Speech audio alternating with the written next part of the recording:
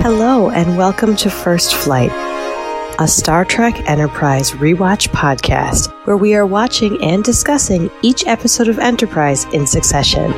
First Flight is a proud member of the Tricorder Transmissions Network.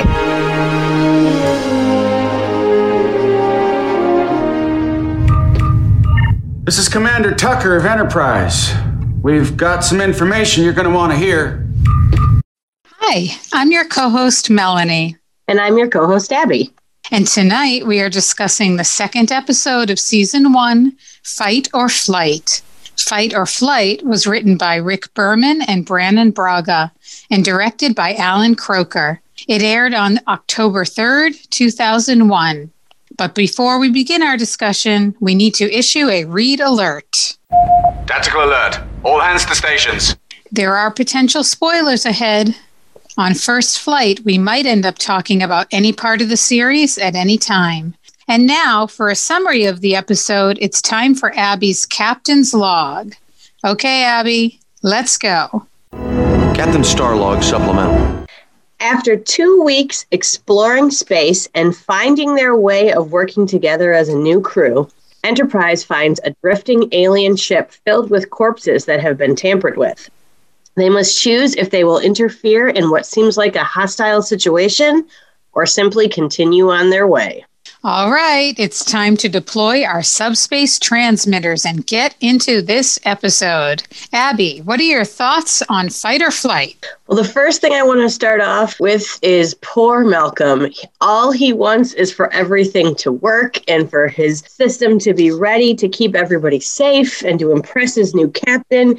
And it's just one thing after another, just thwarting him and getting in his way. And even when he finds something that he gets to blow up, it doesn't quite work out. And I just think this whole episode, there's so much going on. And he's still working behind the scenes because in the end, when it really matters, he's gotten it fixed. He makes it work. And that's such a credit to Malcolm, who can be more of an enigmatic character. So it was really nice to see him get that little bit of satisfaction at the end, like closing this chapter for him. He got those targeting scanners to work. You're right. It is nice to see Malcolm get some highlights here. And yeah, I agree. He is behind the scenes working hard throughout the whole thing, trying to get that mechanism working right. Yeah, and I think that's something we see in Malcolm throughout the whole series, but is never the most prominent of his characteristics. But the man is a hard worker, and all he wants is to keep his people safe. And that's exactly what somebody in his job should do. So cool that they started that so soon in this season. Yeah, I agree. He is super, super loyal and very committed to his duty, for sure. I had a few thoughts about this episode in general. This is one that I used to feel was a little meh for me, to use a term by Trek geek Bill Smith. But as I rewatched it several times, I actually got a lot more out of it this time and actually found more appreciation for some really great parts of it. I wanted to also say that I can really relate to Hoshi. Off the bat, I just want to say, as much as I would love to be beamed up and be part of a Star Trek crew, which I would, and I would be super into it, and I still want to do it, and that's my dream. At the same time, knowing myself, I would be a lot like Hoshi. I would be the person standing next to that warp reactor in engineering saying, is it safe to stand close to this thing? That is so me. So I can really relate to the journey, and the analogy that they're showing in this episode with her, with Sluggo and all that. I can relate to that. And I think there was a lot of good character development going on in this episode. It's so interesting to me to see the beginning of series and how you can see them actively trying to establish character definition. Agreed. Like, this scene with Phlox and Trip in the mess hall, which is so endearing, I think. I love that Both scene. of them. Oh, it's great. And you can see how comfortable they are. And they actually have a few mess hall scenes throughout the series, those late night gatherings in the galley. But I love seeing how you can tell John Billingsley is trying to establish character definitions. And it's interesting for me to see which ones they stick with throughout the series and what they drop and tone down later. Agreed. But you can see it happening right here. And I just love this conversation that they're having. I took notes that said pretty much the same thing. I loved how we get to see Phlox's enthusiasm and how that never dies throughout the whole series. He's always got that enthusiasm and that curiosity and all those sensory things. He's very much the one who smells and tastes and touches and all that. That's very Denobulan. And it's really neat to see that. And then to also see how he and Hoshi are really building their relationship, because that's an interesting one that I like throughout the whole series too. And it's not just because she loves the animals. They have a bond there. And I think it starts from this episode when he's almost using reverse psychology on her and being a counselor. And when he's saying, well, maybe, you should go back to teaching. And I think he knows deep down that she's not going to. And I think she might not even know it, but I think she knows that she really wants to stay and try too. And it's interesting to see the dynamics of the two of them, just how you can tell that there's already that trust there. And that is something that they keep throughout the whole thing. And I love Hoshi's arc as a whole. And I feel like she gains so much confidence. I mean, from this episode to where she's ready to sacrifice herself on the Xindi weapon. I mean, that's a huge amount of growth. But there's also so much growth in Phlox. You see him here with this boundless enthusiasm and all this. And as we go on, especially once we get into season 3 and things get really intense in life and death, he still has all that, but there's another layer of doing what must be done that you see added onto it, and those relationships all deepen because of it. So what a neat building block to put in episode 2. Yeah, I completely agree. He and Hoshi have so many great sick bay scenes together throughout the series. And it does start right here. There's definitely a bond building. She feels comfortable with him. And I really appreciate that also. Yeah. And I have to say, I love the part at the end where Hoshi digs down deep and pulls out that confidence and just talks to the alien captain. Like her voice quality, where you can hear that desperation and that frustration and that anxiety all behind those words. That would be me on the ship too, going, oh my God, I just don't want to die. Please let this work. And I think that comes through. And she even ignores her crewmates to continue this alien conversation without filling them in on what's going on. And that is that first powerful step for Hoshi that I really think I would have loved to have had more seasons, but I think the 4 that we got with her, it really shows such a good path. Oh, yeah, for sure. And, I have to say, having rewatched this episode several times for our podcast where I hadn't seen it in a while, that scene where she does speak with the alien at the end, I got choked up. Yeah. I mean, it is a very powerful scene and you're just rooting for her. You're like fist pumping. It's amazing. And at the end, if you look really closely, you can see Travis behind her smiling like at her. He's got this look on his face that, adorable and supportive and heartwarming. And I love the two of their friendship together, which they haven't explored quite yet, but you can see him cheering her on with his eyes. And I loved that. That's a great scene. Well, you have to figure that there are so many people in Starfleet. There's got to be a lot more Hoshis. I mean, we see it in other series. I'm thinking like Good Shepherd and Voyager, where you see the people who don't quite, they're not quite the exemplary officer that we're normally used to seeing, but they're much more like you and I. They're normal people. So there's got to be just hundreds of thousands of Hoshis out there who are, faking it till they make it or deciding, is this for me or do I want to go back and teach? And that's nice to see, because as much as I would love to say, oh yeah, I totally captured a starship. Yeah, I probably wouldn't. So it's good to see that representation in there too. Definitely. It's super relatable and it shows, variety of different people, different learning styles, different actions. It's very, very cool. I wanted to talk a little bit about Archer and his decisions in this episode and T'Pol. I'd like to say that T'Pol makes some really valid points in this episode. And you really see Archer's greenness here as a captain. I'm not saying he's not competent. He's fantastic and I adore him, but you definitely see him, experiencing some newness here where he has to make some hard decisions and they may not always be the accurate ones. He's doing his best and he's awesome. But T'Pol makes some really, really valid points when she says, we haven't tried everything yet. And there are other things we can do. And this may not be the safest thing to do. And that's why I find it so interesting to watch Archer grappling with his decisions and his instincts as a new captain, dealing with some of these moral questions while also weighing the input of his first officer, T'Pol, who he generally does not think along the same lines as. Like when he gets back from the alien ship and T'Pol says to him, well, now you may be putting your own crew in danger. And you can see him weighing that and letting it sink in. And ultimately, causing him to make the decision to leave the premises, trying to figure all this out while dealing with an unknown enemy species. And while we're on that subject, I've always thought it was interesting in this episode that we never really find out anything about this bad guy species. Like we find out about the people who are being experimented on who ultimately come and rescue them. But we never find out about the bad guys except for the fact that they might want, our lymphatic fluids. So it's interesting that they kind of stay a mystery out there because obviously they're a bit intense. We might not want to run into them unprepared next time. So I always thought that was an interesting choice. Yep, I agree. Coming back to what you said about Archer, I agree. That first scene where you see him doing his captain's log and he keeps pausing and talking to Porthos and trying to worry it out loud, but still be official and sound like he knows exactly what he's doing in his log.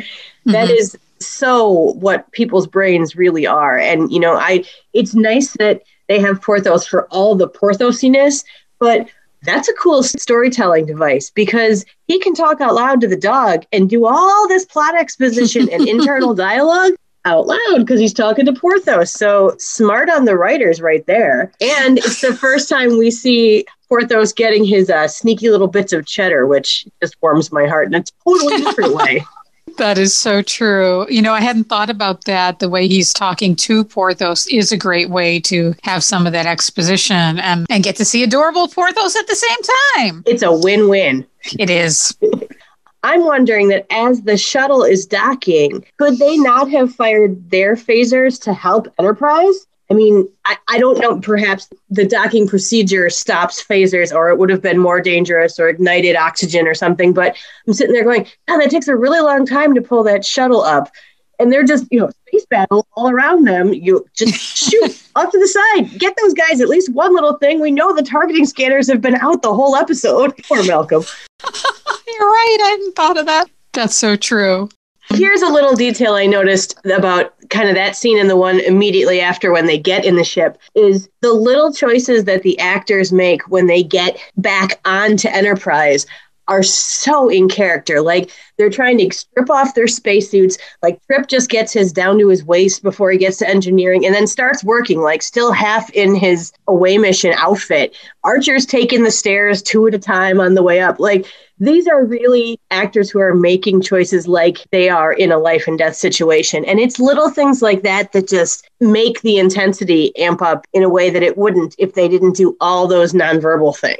Yeah, you're right. It is very nuanced. I didn't notice that, but I'm gonna go back and look at that. The little nuances really do add a lot to the characterization and the drama unfolding. Definitely. One of the things that I love most about this episode, because I find it so fascinating, is the way the UT works. The way that Hoshi is trying to connect the languages to communicate, the science and technical aspect of that, which I'm not 100% sure how it works, but I find it really super interesting. And I think they did a good job in this episode showing the process. I agree. And that's one of the things that I always like about Enterprise in general is that this is the first time that we're seeing a lot of these devices that people just take for granted later on. I mean, the Universal Translator, the transporter, all different types of phasers. all of these things are brand new to them. So they are still working out quirks, and they're not something that is, it hasn't had 16 upgrades so that it's working all the time. They're rudimentary. And that's a neat thing to see, because we've been around enough technology now, which is nowhere close to any of this, but we even see, just think about how cell phones have evolved in the past 5 years, let alone since their inception. It's neat to see those first kind of building blocks of the technology that will come to be just a normal day-to-day thing, down the road in other series. So I think it was cool that the writers and the show worked backwards to some of those. Yeah, I completely agree. That's really, really interesting. I definitely feel that obviously Hoshi is the main part of this story. And while I feel like the analogy with the slug is a little on the nose, I do appreciate the story. And it is, really satisfying at the end that she's feeling so much more confident like you described.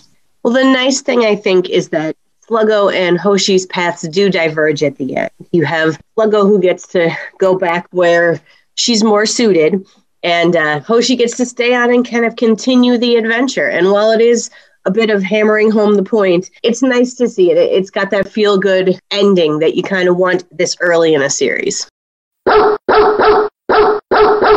Well, we've arrived at the point of our podcast that we like to call Porthos's Pick, which is our favorite part of the episode. Abby, what's your favorite part of Fight or Flight? Well, I'm glad that dog barked, because I want to talk about the scene in the captain's mess where Archer and T'Pol and Trip are discussing how they left the ship adrift. And I hate to say that I enjoyed watching Archer struggle, but I enjoyed watching Archer struggle with this moral quandary out loud, and both of them offering perspectives and him kind of doing a 180 and coming back around to having to go back and help those aliens and know what happened, because it's so human. And it's the second time in this episode we've seen his internal struggles out loud and heard him making his point and his decision-making process. And that is just neat to see, because it is the very beginning for him as a captain, for, Starfleet being out there with a Warp 5 ship, and to run into all these issues, which will ultimately result in, we know, the Federation and the Prime Directive and all these really big things. These are those crumbs that are starting to add up to what we know is coming down the line. And I just liked seeing good people come around to decisions that they can live with. And he didn't know that it was going to turn out right. And he could have, just been dooming them all to the same alien experiments, but he knew he wouldn't be okay with himself. They didn't go back. And hearing him justify that to Paul and Trip is such a neat and rare gem in a TV show. Yeah, that's a great choice. That's a very intense scene, and the stakes are so high. I think that's a really outstanding scene. It's nice because last episode we saw him having to fight and having to show that tough no-win situation back against the wall thing. But now when he has the time to think about it and he has a choice, he makes this one. And that is so telling of his character. Yeah, definitely. My favorite part of the episode is a little lighter. So I'm glad you chose that, because that needed to be said. My backup was Hoshi closing the window in the shuttle pod during the battle. See, that would be me again. I very much identify with Hoshi and going, nope, don't want to see it. And again, that was another nuance that they threw in there that was really cool, quick, and subtle, but meaningful. My favorite part is Archer doing his captain's log and Porthos excitedly running around the bed. I just couldn't resist choosing this because I love Porthos so much. And it's just great to see the two of them in his quarters. And then, like you said, giving him the cheddar cheese. So I picked Porthos for my Porthos's pick this time. Perfect. And again, what a great way to show another layer of Jonathan Archer is by having him have a pet who's an established relationship for him, and to see that nurturing side of him. It's a lot of character development in just the premiere and this episode. Most definitely. On the First Flight podcast, we like to share a bit of trivia with you about the episode. Abby, what can you tell us about Fight or Flight? Well, this is a really fun one. This is the first time that we see, or should I say hear, the squeak found in Archer's ready room floor that annoys him so much. It keeps popping up here and there in episodes until it's repaired by the automated repair station a year later in the episode Dead Stop. Oh, yeah, you're right. It was introduced here, and I like that they keep that continuity piece. And I'm a huge fan of Dead Stop. I love that episode. It'll be a good one when we get there. Abby, did they ever tell us what that squeak was caused by? I don't think so. I mean, they talk about it a lot while it's squeaking, and then Archer definitely mentions it when it's not there anymore. But I don't think we ever figured out exactly what it was. It's a mystery. Interesting. In the deck plating. As long as it's not a ghost in a candle, right? That's right.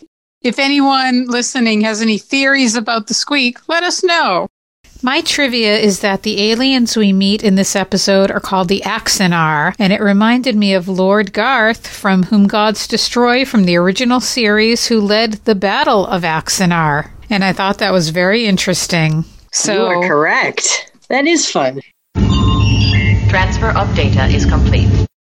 And now it's time for our Vulcan's verdict. On a scale of 1 to 10 grapplers, how do you rate this episode, Abby? Well, after watching it a few times, I began to come to think of it as like the second chapter of a very long novel. And so this would be the chapter where we need the crumbs of the beginnings of the plot dropped. We need the character building. We need those early seeds.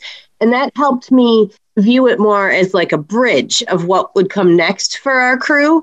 And while it was not as amazing as our premiere episode, it was still pretty solid, so I gave it a 6 of 10 grapplers. How about you? Yeah, I'm thinking along the same lines. It did come down a bit from Broken Bow, and while the analogy is somewhat on the nose, at the same time, it's still an episode that, as I've mentioned, I've really grown to like over time. I really like the Hoshi arc, the exploration of Archer's moral dilemma, the creepy alien body horror.